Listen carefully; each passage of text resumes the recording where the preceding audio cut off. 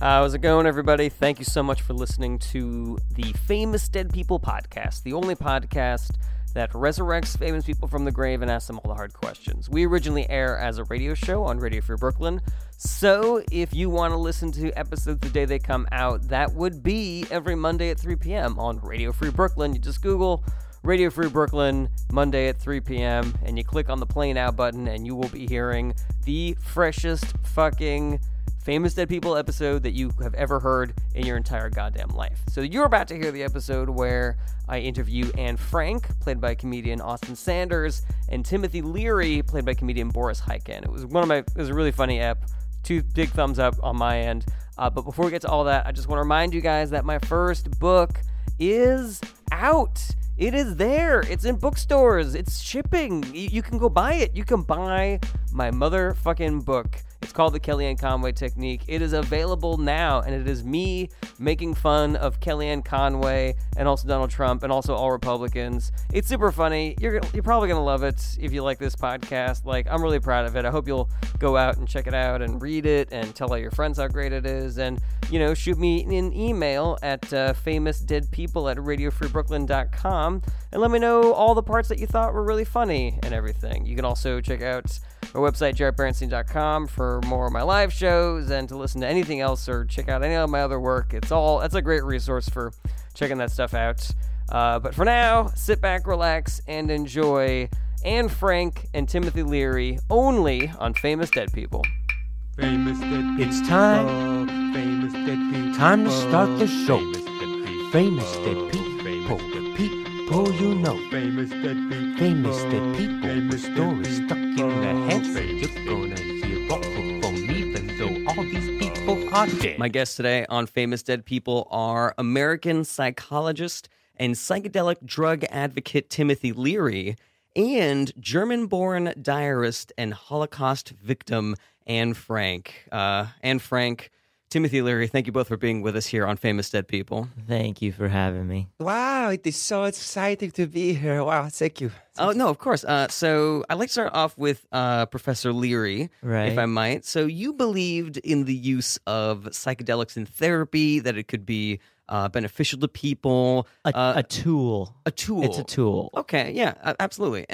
But there are some people who, when they take psychedelics, they think that they're accessing the true nature of reality. Well, or they like, are in a lot of ways. Okay, well, some people think that they're developing like cosmic links to other dimensions and things like that. Like, is that how far your love of psychedelics goes? Do you think it's just a tool, or do you actually think like, oh, we're contacting aliens, we're contacting other dimensions? That It's sort of not thing? a love of psychedelics. It's about as much as a biologist might love a microscope. Is it though? Is how you'd compare those. I mean, it really seemed like it was a part of your personal brand almost. Like, Not by my own design. When I'm introduced by a word like advocate, you just said I'm a drug advocate. Yeah. It's as much as a biologist is a microscope advocate. It really doesn't. I mean, just looking at your history, looking at how much you talked about doing psychedelics, look how much you supported doing psychedelics, how much you personally did psychedelics. It really doesn't seem like,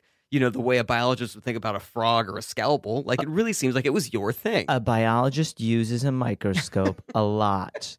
And if you started a propaganda campaign against the biologists that they were advocates of microscopes Yeah. and said that everyone should use a microscope regardless of them having a degree in biology, then they'd end up in prison too. Okay. All right. Yeah. So I'm sorry because my frame of reference is very small. It's very, very small. I'm wondering, could you explain? You was talking about psychoanalysis, and I'm wondering what is this? What is you take pills and they change you?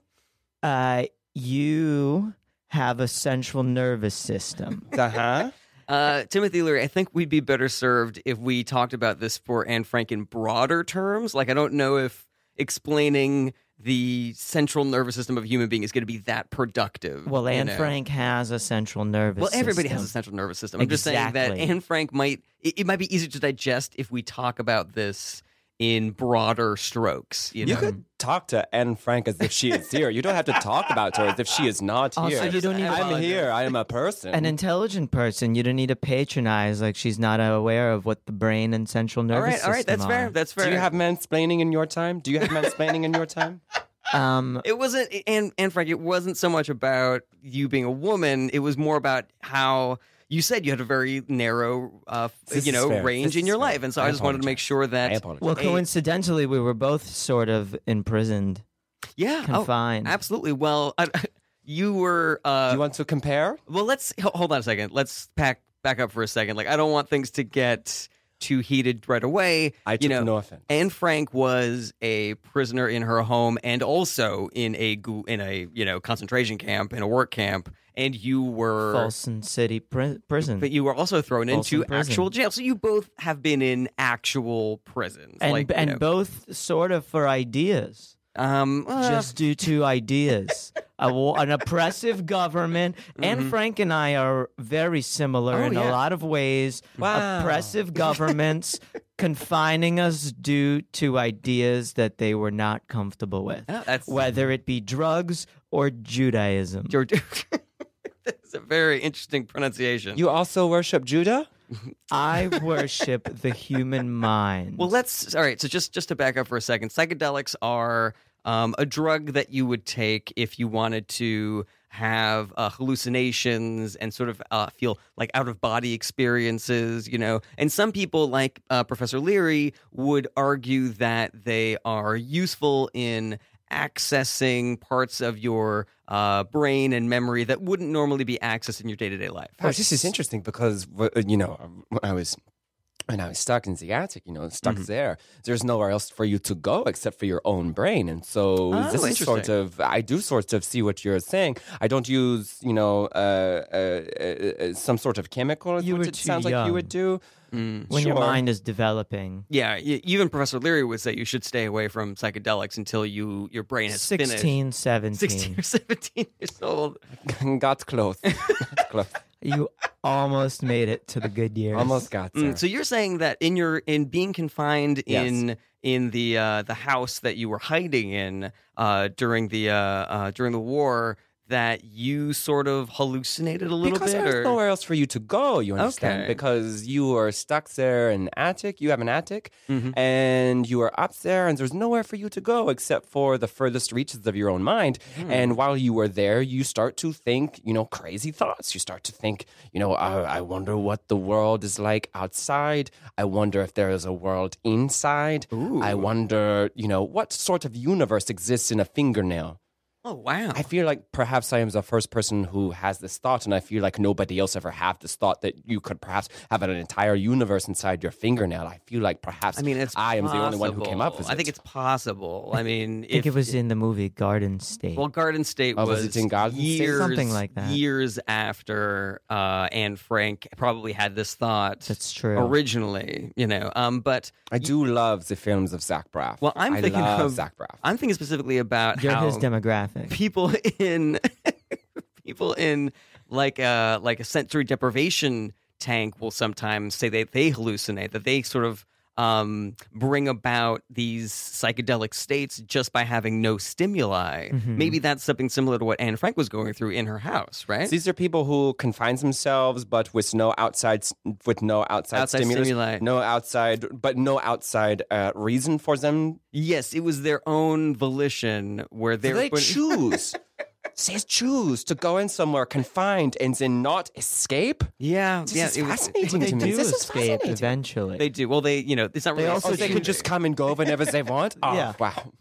Well, tell me you never went into the attic before you were stuck there the whole time. Yeah, I mean, you had attic experience. you came and went beforehand. as you pleased, similar to separate sensory deprivation tanks. This is fair, but I didn't go in there to open my mind. I didn't go in there to have this out-of-body experience. you go I in went there. in there because I was trying to, well, I assume you know what the story is? You know What, the story? the reason why you were Yes, you confined. know what this is? I never read your book, but I read Night by Elie Wiesel, which I feel like is close enough.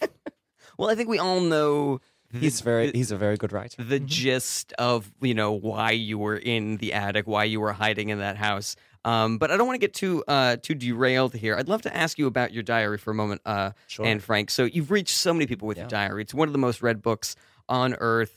And I know that in the diary you talked about your desire to be a journalist, but did you ever think that because of how popular your diary was, that maybe you could use the momentum of that diary to maybe publish a second book, another... I thought about this. I mean, you look at this now, there's a whole series of diary books, Diary of a Wimpy Kid. You see, the life through a child who's being, who's growing up the way that he is. Yeah. I thought perhaps I could write a whole series of what it is like to be Anne Frank, age, 12 to 15, when I started writing the diary. And then, perhaps, once the war is over, when I started dating boys and then, when I become a mother, then, a diary when I become an actor. was it you had already planned on being an actor after your writing career had sort of like... I had planned so many different things because this is what happens when you are stuck. You just think of all these different lives that you could have. And I was thinking about being a journalist. I was let's talk about being an actor. You mentioned like you wanted to have all these different journals where you would like have one where you were like dating boys when you were like later in your teens. Like, would that be more of like a Sex and the City kind of thing? Like, oh my God, it would be very Sex and the City. I'm dating this boy over here, and he's like this, and exactly like where Amsterdam is like the fifth character of the Sex and the City crew. I would have all of my friends, and of course we were going around to all of these different places, making out with boys in clothing shops. Yeah, getting brunch. Getting brunch. Perhaps one of us goes through a breakup or something, and we're all there for her because truly our community as young women, that's very important. Oh, yeah, absolutely. So going back to you, Professor Leary, for a moment. So you, I read, you kind of had like this off and on relationship with the military. Like you went to military school, but then it didn't really work out for you. Then you went to an actual college and you got a military deferment to go to college during World War II, but you were kicked out of school. I was a bad boy. Yeah, it seemed like you had a real problem with authority throughout your entire life. And I wanted to ask you about this one specific incident because according to Wikipedia, you were kicked out of school and sent into the draft again because you spent the night in a female dormitory. And I wanted to ask you about that because that sounds like something from like a frat movie like Animal House, but I'm sure it was an orgy. It was an orgy. It was an orgy. I thought it was you like had a girlfriend you were spending the night with her or something like that. I had many girlfriends I spent the night with. Jesus Christ. That's it's very progressive for the time that you were alive. This is like when you and a bunch of other girls, you sit around and you hold hands? No. You didn't explore your sexuality alone in that attic? There wasn't a lot of time to do that. I mean, there was one person I was very excited about. There was a lot of time to do that.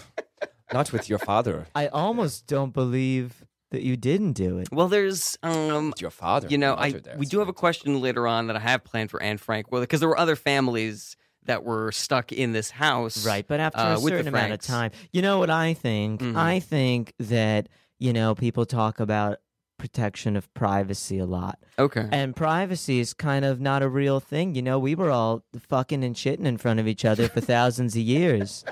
And we're going to start again soon enough, believe you me. Do you feel at all awkward talking about this in front of such a young, She's impressionable very mature girl? for her age. That is very fair, but I feel like I'm always going to think about Anne Frank as a 14-year-old girl, Right. Well, again, you can speak as if I am here. You do not have to talk about me. Well, look, you can pretend that you didn't flick your bean in that attic. But you guys, Was is a bean. It's your clitoris.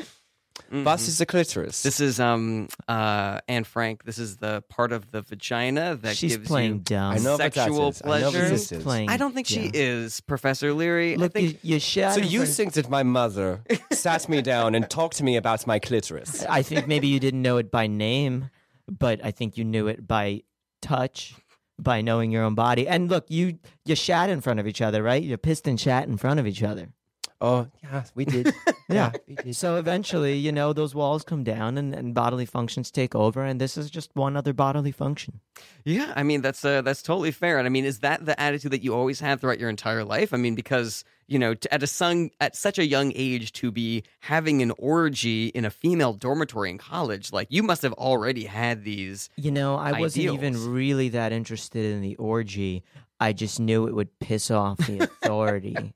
So you didn't It get was my way of any sexual flipping my pleasure. thumb. I got some sexual pleasure, but I got most of my sexual pleasure from knowing that I was defying the United States government. Did you? So you wanted to get caught? Was that part of your motivation there? I Or- wanted it to be known after. Okay, all right. That's that's fascinating. And here we are. So if you're just joining us, this is Famous Dead People on Radio Free Brooklyn, and my guests today are the most famous World War II diarist and Holocaust victim Anne Frank, and iconic 1960s psychedelics. Defender, not Defender. advocate. Let's say They say defender. advocate. I wrote many books, maybe 10% mention drugs. I'm an expert on the central nervous system. All right, well- and it's the same as Albert Einstein there's a being difference. attached to the atomic bomb. Well, here's the thing. Like, we talk about like O.J. Simpson, like how much more time he spent playing football than murdering, And but like very good murdering at both. was his thing. Like that's what Allegedly. All right. Well, so yeah, we are here with 1960s psychedelics defender Timothy Leary. So let's talk to Anne Frank for just a moment. So you're 4 years old when Hitler wins the election in Germany, Oof, and yeah. it seems as though things start changing for your family right away. But as such a young girl, did you even notice that things were changing, or had you not even had a chance to establish like what was normal yet? I heard my parents arguing more. I heard our neighbors talk about this. Once there's a giant change, no matter the age, everyone notices this. Really? Because I would think that such a young person would, look around and be like, oh, I guess that every family just moves around a lot when you're 5 years old, or, that your parents start crying a lot more in the kitchen, like that sort of thing. Oh, yes, there was a lot of crying. We had to leave lots of homes, but... to answer your question, yes, I could tell that there was something going on, and I tried not to let it get too far into my own head about what it could mean for me. I was trying to live out a normal life, I was trying interesting. to go out and play with my sister Margot, and go out and spend time with my father Otto, but they're always like, Hitler is doing this, Hitler is doing that. And I'm asking him to tell me a story, and then he tells me a story. It's like, oh, there's this wonderful family, then Hitler came in. And then, trying to learn a lesson in school, and they're like, What a 1 + bummer. 1 is 2, but it won't be when Hitler takes over. Oh, wow. And everybody just is talking about this Hitler person, so it's hard to get away from. Hitler sounds a lot like the United States Federal Drug Administration. Wow, you had to Hitler in the United States? I really think It that's a false was equivalency. G. Gordon Libby Mhm. was And- the Hitler of the United States. I don't want to say that Arrested me in my home. I don't want to say they were blameless here, but I think it's a real stretch to compare them to the actual Nazis. I mean, you're talking to Anne Frank, who was literally killed by the actual Nazis. Like, I think it's a little bit of a stretch. It's a bit of a stretch, but if I'm trying to make an analogy so that Anne could see what I faced here, G. Gordon Libby is my Hitler. All right, that's. You're just trying to create a false equivalency. I think They it's a false followed equivalency me also. throughout the world. I escaped from prison, Yeah, Some of us didn't just stay there in the attic. I'm sorry, Some you- of us... Are you throwing shade at Anne Frank for not escaping from her work camp? I'm just saying sometimes it takes two to tango when you're stuck inside somewhere. Yeah. And sometimes you align yourself with the Weathermen and the Black Panther Party and get out of prison. Yeah, Anne So Frank, you're saying that a woman, like I was in an emotionally abusive relationship with the Third With Reich, Nazi Germany?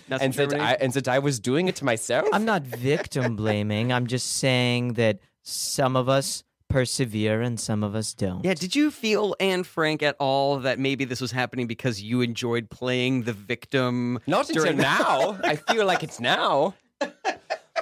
Well, you got a great book out of it. I really don't think that was worth it.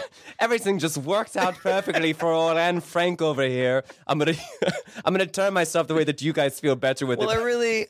let's, I feel like we're getting off track here. Let's, so I wanted to ask you about, like you're trying to have this normal childhood. It reminds me a little bit of the girl in Inside Out who was trying to make the best. Inside Out is this great animated movie where there's this little girl and her family moves, and she's trying to be strong for her parents because it's hard for her parents to go through the moving.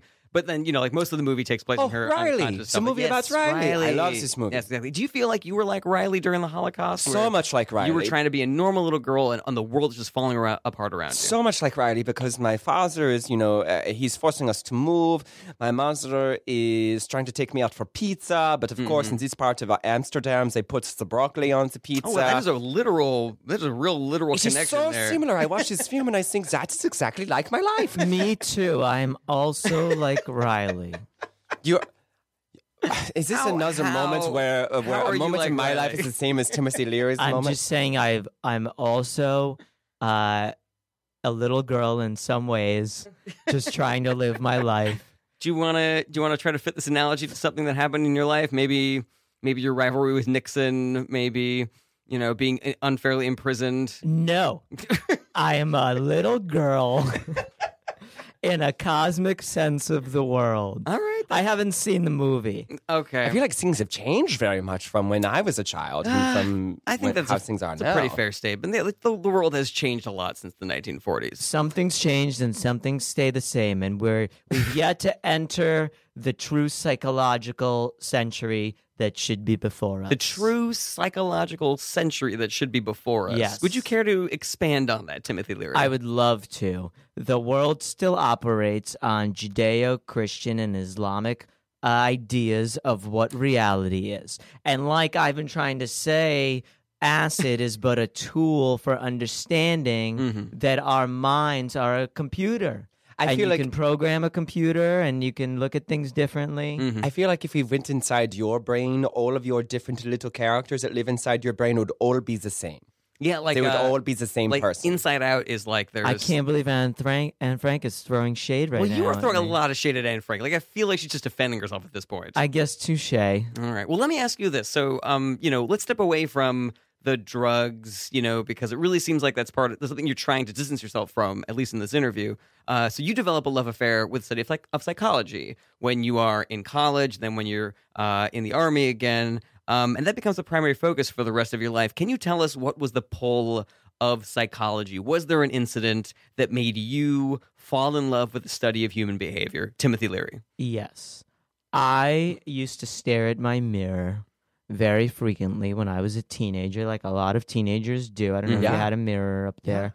Oh, yeah, we had him here. And I would wonder the perception that I had of myself versus the perception that other people had of me, the way that a lot of teenagers do, except unlike a lot of other teenagers, I'm much, much smarter.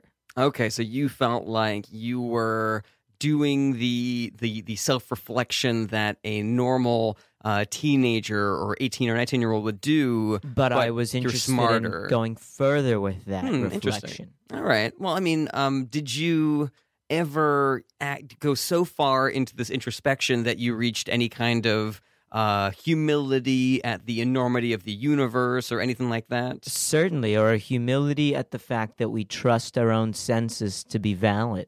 Interesting. Okay. You know, you believe that we're having this conversation right now as opposed to you're not still hallucinating in an attic, maybe. Yeah, that's true. We could all be the fever dream of a confined Anne Frank still. Each our own view. You could be, shitting yourself in a public park right I now. don't know why we had to use that example. I had to be shitting myself in a public park. You might be. All I'm saying is if your ability to trust your own senses is taken for granted, that's how you end up shitting in a public park without questioning. Well, let me ask you this, Timothy Leary, because it's such a, and I hope I'm not trying to sound condescending here, but it's a very, Believe me, I can take it's it. a very high school child, like first steps in philosophy kind of an argument where, yes, it's true. We don't really know what's outside of our senses, but that is the framework by which we experience the world. And so that's how we operate. But we can better operate by better understanding that, understanding that computer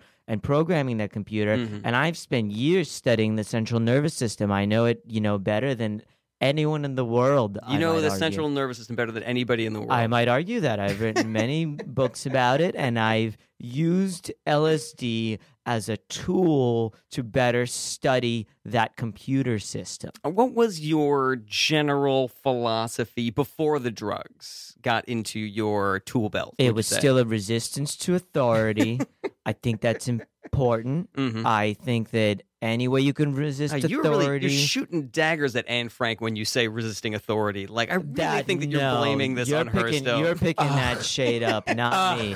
I'm shooting daggers at the Nazis. If the Nazis did LSD, then they would understand. You know, the Nazis, there's a book called Ordinary People about a group of German police officers. You should know this, Anne. You should be aware of this. It's a group of German police officers that were middle-aged when the Holocaust started to happen.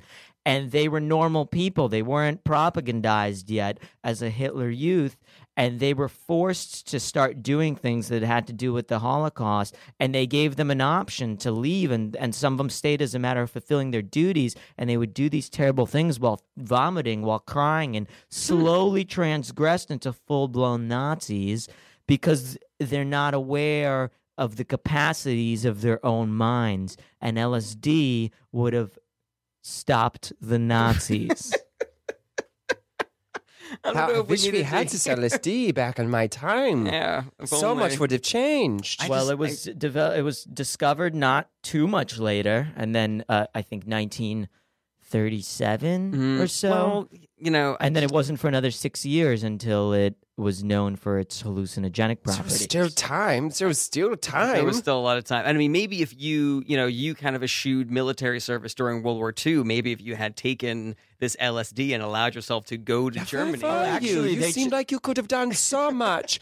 If we had only, instead of General Patton, we had General Timothy Leary out there shooting LSD pellets at the SS. Quite possibly. You know, they tried to make me leave, and I wouldn't leave at one point. What do you mean you wouldn't leave? They tried to make me leave the military. They tried to make me take a voluntary discharge. And this was when you were in military school. This wasn't when you were actually in the military. Yeah, potatoes. Well, let's move on. I'd like to go back to you, Ms. Frank. Loves this expression, potatoes and potatoes. People say potatoes differently. You can't pick up on context clues, Anne Frank.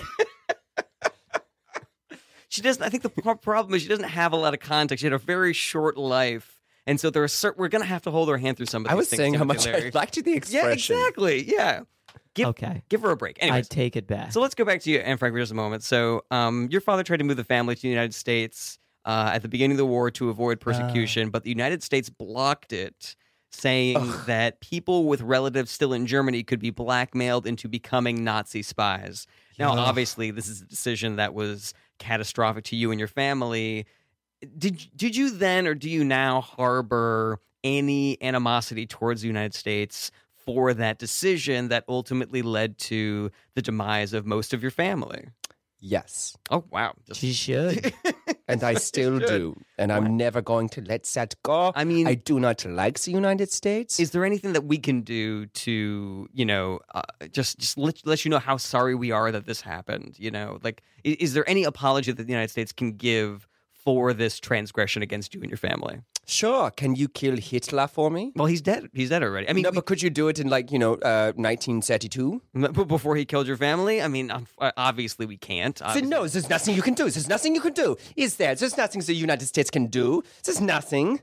You knew what was happening. Yeah, you knew what was happening. The politics was very complicated at the time. There's a lot of moving pieces. It was complicated. It was so difficult. It's not so different now. They did surveys and said that United States views towards refugees from Germany at the time were 10 times more negative than refugees from Syria today. Really? So it was Is this even true? worse than it was in the 1940s?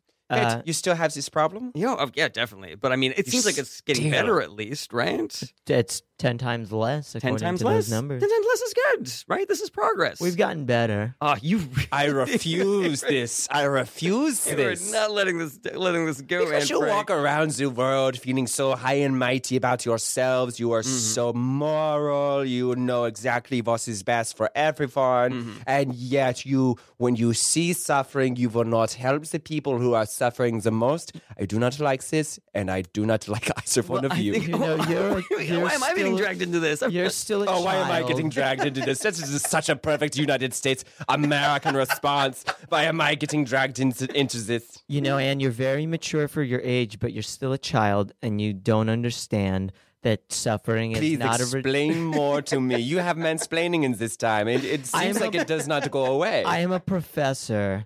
It's what I do for a living. Well, let's take a break. I for wrote over a dozen books, just chock full of You are professor to just mansplaining. women. To just women. Well, we have to take a short break, but we can pick this up when we get back from the break. We'll be right back with Timothy Leary and Anne Frank on Famous Dead People. Stay with us. Famous dead people. Famous dead people. Famous dead people. Hey, everybody, just want to take a quick break from the show to remind you to subscribe to Famous Dead People on iTunes or whatever app you use to listen to podcasts, rate us 5 stars, leave a comment, tell your friends all about us. That stuff helps us out a whole bunch. Yeah, recommend the show to your friends. I don't see why you wouldn't do that since you like it so much. Feel free to hit us up anytime you like at famousdeadpeople@radiofreebrooklyn.com. You can send us feedback, or if you have a famous dead person that you want to have on the show, I would love to accommodate you, a fan of the show, and put your favorite famous dead person on here. Also, go out and buy my book, The Kellyanne Conway Technique. It's super funny. You go buy it at a bookstore, go buy it online. It is available to order right now. And lastly, if you really like the show and you want to send us some money, go to radiofreebrooklyn.com/famousdeadpeople and click on the sponsor this show button. All those donations help to keep awesome content like Famous Dead People on the air. Thanks again for listening, and now back to the podcast. Famous dead people. Famous dead people. Welcome back to Famous Dead People on Radio Free Brooklyn. Famous Dead People, the only show that resurrects famous people from the grave and asks them all the hard questions. And we have got She's a teenager. She's going to get fuming- pissy. It's not a big deal. fuming Anne Frank over here. She's an angsty teen. So I am your host, Jared Berenstein, and we are here every Monday at 3 p.m. on Radio Free Brooklyn. My guests in the studio today are World War II diarist, Holocaust victim, and real serious grudge holder. Studio victim right now. Studio Frank, victim. you know, I'm beginning to podcast think Anne victim. really does have a bit of a victim mentality. I really don't think that's fair, Timothy Leary. But, my other guest, of course, is American psychologist and psychedelic drug defender and user, right? That's fair. End user, of And course. user Timothy Leary. And some other non-psychedelic drugs as well. And But not heroin. I don't like it. yeah, that was another thing that I found interesting about your Wikipedia was that you had this broad, acceptance of every kind of drug for, the specific uses that it would be good for, but you were very against anything that would sort of numb the mind the way that barbiturates and heroin would and opioids and stuff like that. What I'm a sorry. surprise that Timothy Leary doesn't like heroines. Does not like heroines. What a surprise. And Frank, I think that's a little bit of a stretch. Like you're saying heroine meaning like a female lead, a female Oh, is there a different hero. meanings for this word? I feel like you're being sassy. You right would now. know it as opium, really. It's a more developed opium. Yeah. Oh, yeah. They had I know what this opium. is. I know what Why this is. though? I mean, surely there's some purpose for I like to heroin and escape opiums. To life, Okay. not from life. All right. And heroin Ooh. use is a disease. It's like a diabetic. Somebody is wired to need this thing, and it shouldn't be criminalized, but it should be treated. I also fought for the prison system being revived from modern slavery for a long period of time. Wait, I'm sorry. You said that you thought that we should get rid of the prison system and just do slavery instead? Is that what you're saying? No. I fought to evolve the prison system because it was and still is a system of modern slavery. Oh yeah, I completely agree with that. 100%. And heroin, despite the fact that I don't like it, it's not for me, and I think that it's a symptom of addiction. It should be treated as a medical condition. Oh, absolutely. Yeah, it's almost like you're saying these are far out theories, but this is I was imprisoned for these theories, so yes. well, yeah, at the time, and And still, Here's the thing. I feel like we're not being fair to you, Professor, because, yes, what you went through was not as bad as the Holocaust. It wasn't as bad as being, sought and imprisoned by the literal Nazis. But what you went through was persecution, and it was it was sinister. The way that the Nixon administration lied about and created this war on drugs just to suppress certain communities and accumulate power. Absolutely. And you know what? I take on that burden. That's a burden that I wear. And some of the greatest philosophers were imprisoned. That's sort of a sign. The way that a great politician ends up in Washington D.C. and a great mathematician might end up as a professor. Great philosophers end up in prison. Mm-hmm. It's sort of a foreseeable consequence. Mm-hmm. Was that also similar to like being discovered in your orgy in college? Was being in prison something that you sought in the same way? I did not. I had drugs planted on me. That's true. Yes, I did read about that. But I welcomed the opportunity to see the microcosm of humanity from within the prison system. It really seems like everything that you do, you kind of accept it on sort of like a scholarly level. Is that fair? Like, is that the way that you just viewed your life? It's an opportunity to learn, just like Anne had this amazing opportunity to learn about herself. That is... And to write a book. Just gotta change really not fair. There your perspective. are certain hardships that you just can't look at and Every be like... time I think I'm starting to like this person, I hate this person. Well, I really don't want there to be any more... it's yourself that you hate. I don't want you to be... Oh, all right, let's calm down. All right, let's get back in your seats, everybody. Like, just calm down. All right, so, Anne Frank, so you... this is a little bit... this is a fun question, guys. I have a fun question here. Hopefully, we're going to lighten the mood in the room a little bit, okay? So, Anne Frank, you were 13 when you received the book that would eventually become your famous diary. But it was an autograph book that you decide to use as a diary. Yeah. But here's my question. So your dad gives you this in the middle of the war. The Germans have occupied the Netherlands where you were living. What's the point in giving you an autograph book? Because there's no like celebrities that you're going to be seeing. Like you're confined. You're in the middle of a war. Like it almost seems like giving a kid in a wheelchair roller skates. Doesn't it seem like a ridiculous gift to give somebody? I guess it's because I had a terrible signature, and my father said, there's no way that you can go through your adult life with a terrible signature. Oh, so he was like, practice writing your name, because Hitler will come and get you. Practice writing your name. Your father's very Hitler-esque. This signature was going to save you from the Nazis somehow? He thought that a signature is the first step to becoming a grown, thoughtful adult. Interesting. So the autograph book wasn't for collecting the signatures of famous certainly people. not to collect signatures of Nazis. No, definitely. I mean, there weren't any famous Nazis besides like Hitler that people would like try to get their autograph or anything, Maybe right? Joseph Goebbels.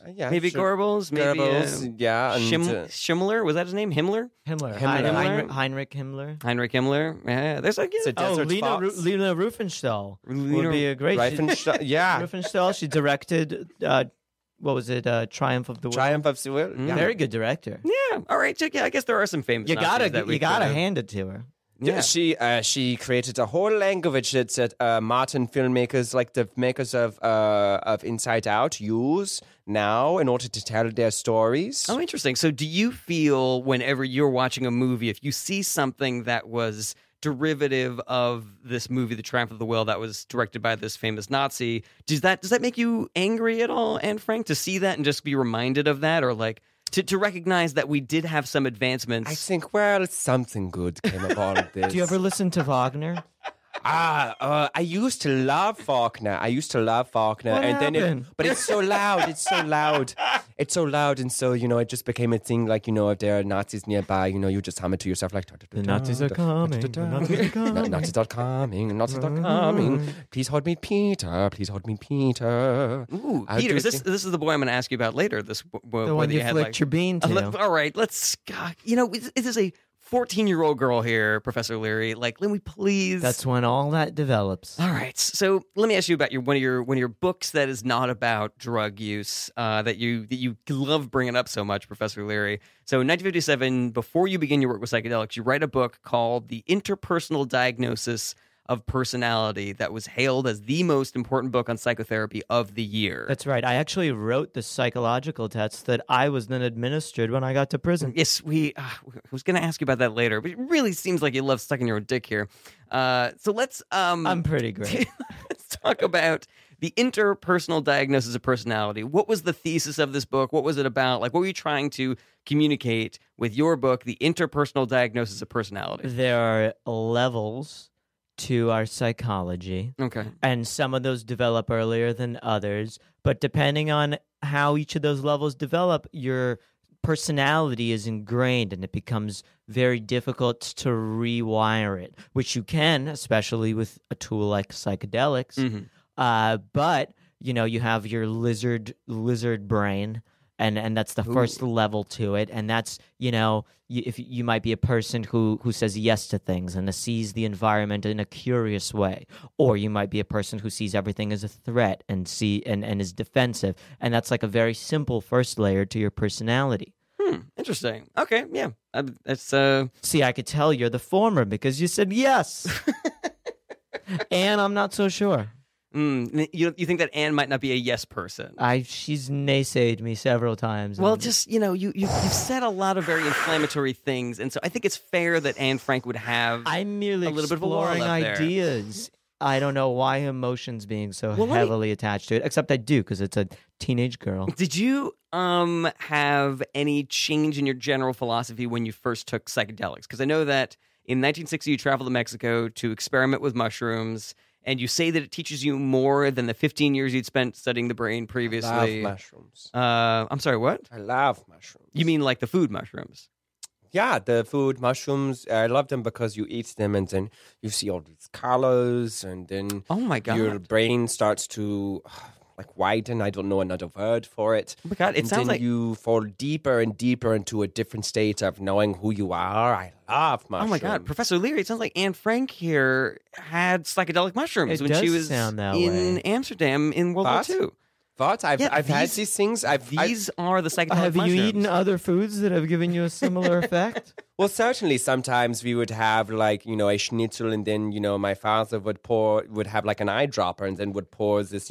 I thought it was like a salt, but I would have it, and then my brain would just I would start to see Your things that father- weren't there. Dosed you? It sounds like your father dosed you with LSD. LSD wasn't quite developed yet, but it could have been an extract from a mushroom or perhaps peyote. Oh, yeah. But your something like that. father sounds like he picked up Hitler's mannerisms and dosed you with psychedelics. Wait, are you saying that I have participated in this activity for which you are advocate? I think not an advocate, a defender and proponent. No, It seems like you are advocate. I'm Really? advocate. Everyone should Everything do acid. about your life sounds like you're an advocate for psychedelics. All right, you got me.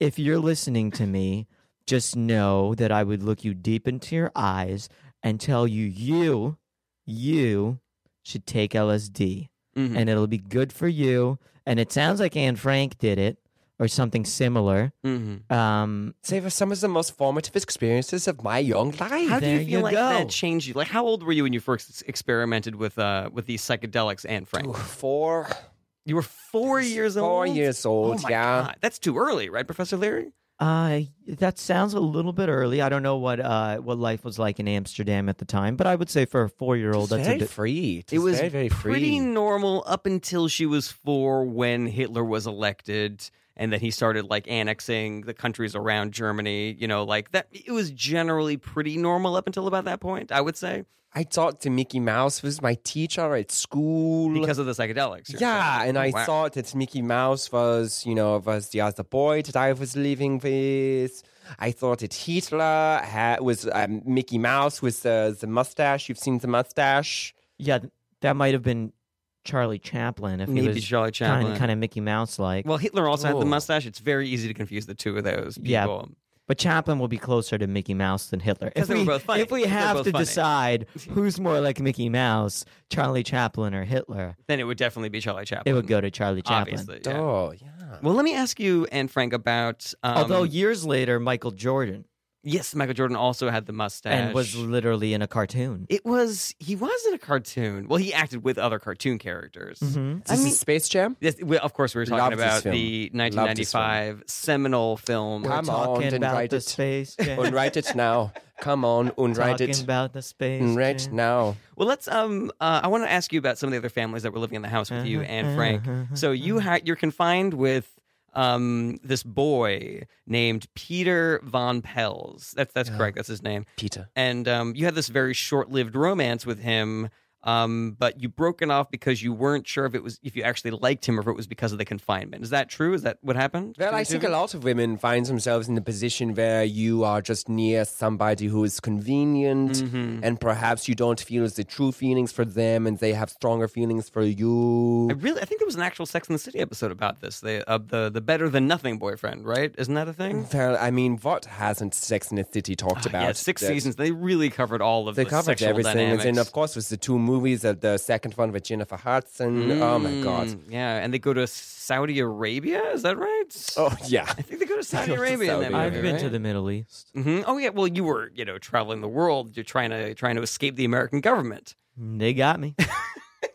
They got me. For those of you who are just joining us, Like listening the to Nazis. Famous Dead People on Radio Free Brooklyn, and my guests today are iconic 60s psychedelics, we can say, advocate now, Timothy Leary, Yeah, and fine. the most famous diarist, maybe of all time, World War II Holocaust victim, Anne Frank. Also, psychedelics advocate. Oh, yeah, and because we just discovered... And I'm similarly almost, victim of oppression You of were- the United States you as were Hitler, a G. Gordon Well, Liddy. listened. You were a victim of oppression. Nobody is arguing that. It's just the scale that I think is a little bit off. Where we still use Nazis and we still use Hitler as like the top end of the bar for how bad things can get. I think you'd be surprised how many people on the internet compare people they don't like to G. Gordon Liddy. I would be surprised. I would be extremely surprised to learn that there was anybody who was doing that. Well, I do it. So tell us a little bit about your relationship with Peter Von Pels, and how is it that you managed to break up with this boy that was just basically living in the same tiny house with you and your family? Oh, I feel bad about that because I did not officially break up with him. Just if he would come to the corner that I was sitting in, I would just move to another corner, and then he would come and follow me, and then I would move to another corner. Wait, are you saying you ghosted? You ghosted him. Peter Von Pels? Is this a term? Yeah, ghosting is just where like someone texts you, no text them back. So- Not like you ghosted later, like really ghosted. But before then, you... I'm sorry, Timothy Leary, are you referring to Anne Frank being killed by typhoid in a Nazi work camp as ghosting, as becoming a ghost? That term has many meanings, and Anne has been through both. Well, no. Let's go back to the relationship version I hate of him. ghosting. He's being a little... I don't hate you. You're like an adorable little Casper. He's being a little caustic right now. Well, I'm sure you're a he's... gross old Casper. I'm sure that he is nicer, just like generally in his life. I'm a very nice guy.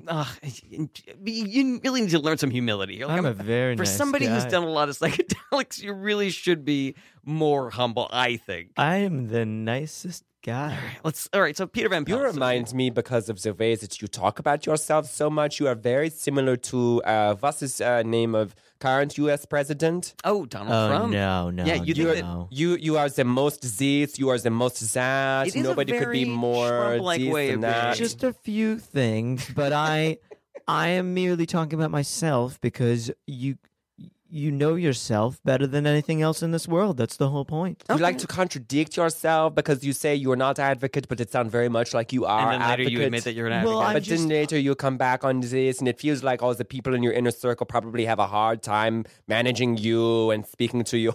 People in That's my inner true. circle love me and follow me and listen to me. This is another thing This that just feels more like things that Donald Trump says. No, but it's different when I say it. Oh, all right. This again feels like something that Donald Trump says. Well, I think I don't think we're going to make any headway here. I think we should definitely just move I on. hate the United States. Well, let's- It's quite an oppressive government. Let me. Yeah, we can all agree on this. We can agree on the way that the United States government has acted immorally and has had an oppressive agenda that has hurt people in World War II era Germany and Amsterdam. And I hate you two most of all. But I will why go back me? to Peter. Why, I will again, go back to Peter. why me? Why am I also being hated? I feel like I'm And being... most of all, now who's making exaggerations? Wait, who's making exaggerations? He hates us too most of all, more than Hitler or your... I didn't say out of Hitler. I said out of United States Americans. Oh, more than G. Gordon Liddy? I have no history That- with the this per- man. There's so many worse people than G. Gordon. I feel like we should move on. So, Anne Frank, in 1944, the secret annex where you are living is discovered, and you are all sent to work camps. There are a lot of theories as to how you were caught. It might have been an informant, etc. Do you have any information on exactly how the Nazis discovered your hiding place that you would be willing to share with the Famous Dead People audience? I feel horrible, but it is because I was singing this Wagner too loud. You were singing a Wagner song. I thought you were going to say flipping your bean. I was not flipping my bean. The Nazis heard you flipping your bean. I was Timothy not Leary, playing with my clitoris. Would you please Timothy Leary. stop accusing Anne Frank of masturbating? To Wagner. Yet another way in which you are like the Donald Trump is that you are sexualizing young girls. Yeah, it is Sexualizing extremely over and over again. inappropriate. No, Timothy no. Leary. I'm not.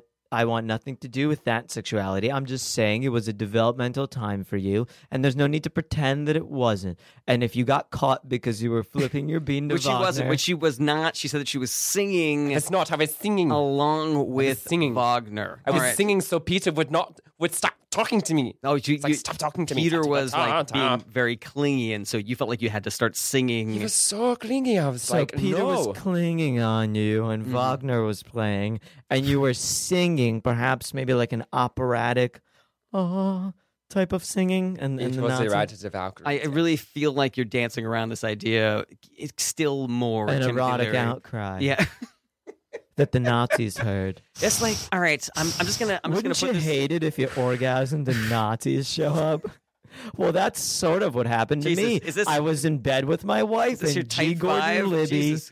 and 18 federales stormed in. Yeah, listen. We no, got caught under very similar circumstances. Maybe I'm projecting my story onto Anne Frank. I don't think there's any maybes about it. I think you definitely are. Maybe I am, and maybe I'm not. Well, let me ask you this, because we talked a little bit about this kind of ever-present ego that it's not going away in this interview, and I'm wondering if this had anything to do with the fame that your psychedelic advocacy brought to you. Like, you start hanging out with the Grateful Dead and John Lennon and Allen Ginsberg.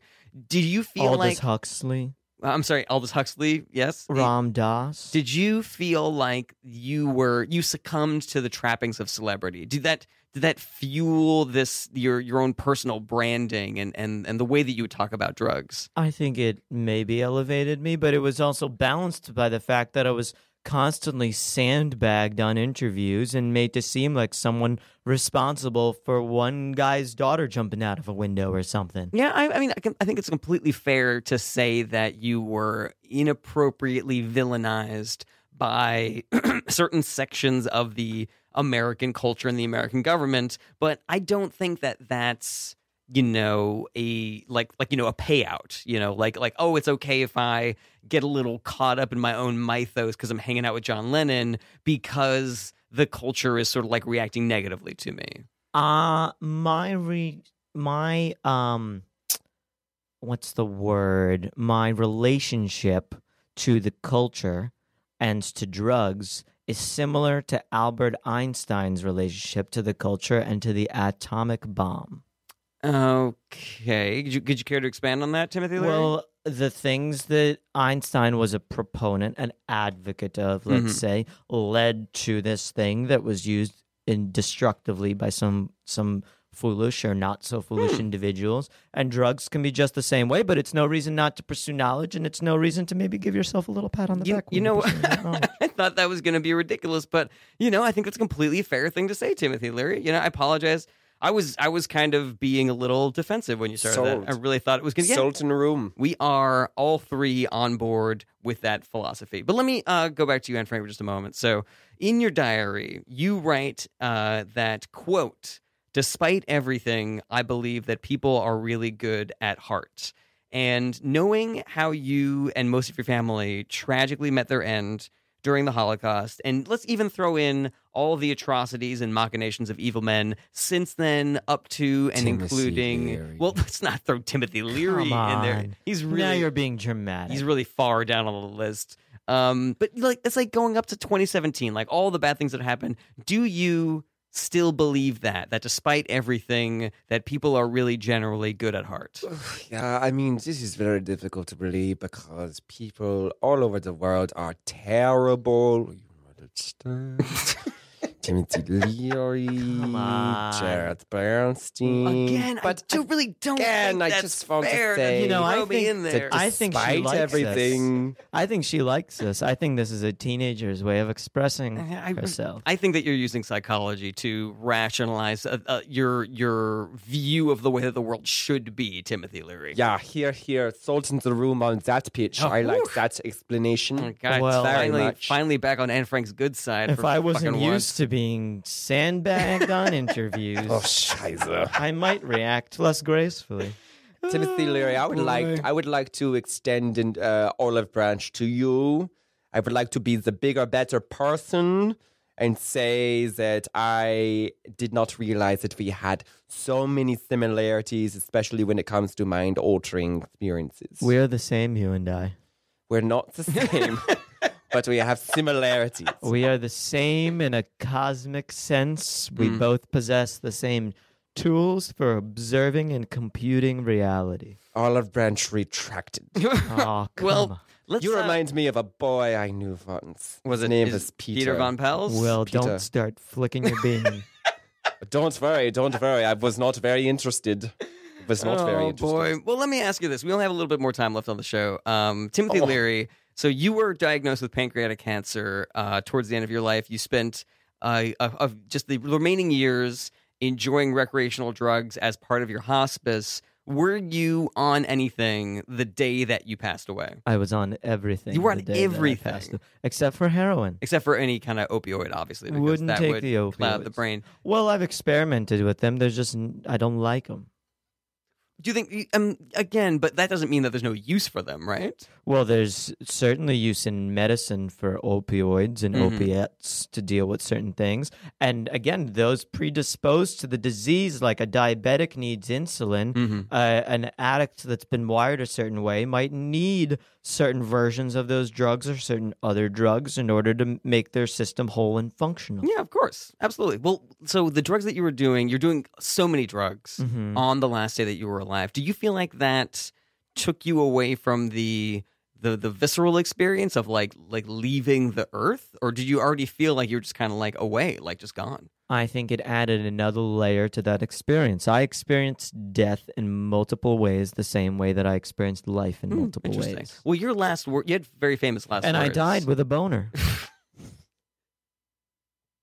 I mean, I didn't see that on your Wikipedia, but I'll take your word for it. Oof. So you had famous last words were, you said, why? And then as you were fading away, you said, why not? Can you tell us a little bit more about the inspiration behind those words? I was summing up in as few words as possible the basic question of life. That in order to question existence, you need to exist. And so existence is a presupposition for the very idea of philosophy. Wow. Yeah. No, it's very poignant. That is. And I hope that this isn't too painful, Anne Frank. But, you know, this was... He's going to kick you. This was the way that... What? I'm not going to kick Anne Frank. I'm not He going said, to. "I hope this isn't too painful." No, but I thought he might kick you in the It's a stomach or question. something. The question's going to be painful. I wasn't going to. All right. He has these very poignant words that kind of sum up his entire life. Did you have similar last words when you were about to die in that work camp, Anne Frank? No, it came on very sudden, but I think maybe potatoes and potatoes would have been a... I like this. I like this very You're much. saying if you could have changed your last words to something more poignant, you would have said potato, potato? Because it feels very easygoing. And that would be in Dutch, right? It would be in Dutch, which would be potatoes, potatoes. Even in America, it's potato versus potato. Even in one language, they're not the same. Yeah, no. And yet in different languages, they still are the It's same. always the same. It's always the same, because why would it be anything else? It feels very American to feel like, oh, we could help people from another country, or we could not help people from another country, depending on what is happening. It's like we could help Jews in the 1940s escape from Europe and escape from oppression, but we probably will not. And then, now you could help Syrians, but now you will likely not. It Well, feels we very saw- potatoes, potato. And you're We saying send potato, some potato. guns. We send guns. Oh boy, well that's a whole other conversation. We need another hour with these two, honestly. But that is all the time that we have for this week's episode of Famous Dead People. I would like to thank my guests, Anne Frank and Timothy Leary, for joining us in the studio today. I do have one final question for you both. It's a little weird, I know, but I like to end every show by asking my guests if they'd like to plug a comedy show or a funny Twitter account or anything like that. Timothy Leary, do you have anything that you want to tell the audience about? Are you looking up the details? Should I go to Anne Frank? Mm-hmm. All right, Anne Frank, do you have any shows or Twitter accounts you want to tell the world about? Sure, you could follow this amazing comedian. He tweets maybe once a month. It's at Austin, which is A with 10 H's, STIN. And then you could also come see a show at the People's Improv Theater called X+1. It is an improvised 1940s sci-fi radio show. All right, and Timothy Leary, anything you want to tell people about? I'm going to say to follow the Twitter of the Boris K. Okay. And I'm going to say to come every Saturday night at the Pit to a show called North Coast. And one more, I feel like this is a good one for me to plug. All right. And that's August 3rd. This guy, Boris, is going to be doing a free stand-up show at Bark Box, and it's for people and their dogs. So I've done that show. That's really, really this great. is very cute. So if you have any questions that you'd like to ask your favorite dead person, please email that to us at famousdeadpeople@radiofreebrooklyn.org. We'll try to have them on as soon as we can. Check out my website, jarrettberenstein.com, and check out my book, The Kellyanne Conway Technique, which is going to be out on August 22nd. It is available for pre-order now. We're here every Monday at 3 p.m. on Radio Free Brooklyn. Thank you so much for listening, and we'll see you next week. Famous dead people, famous dead people.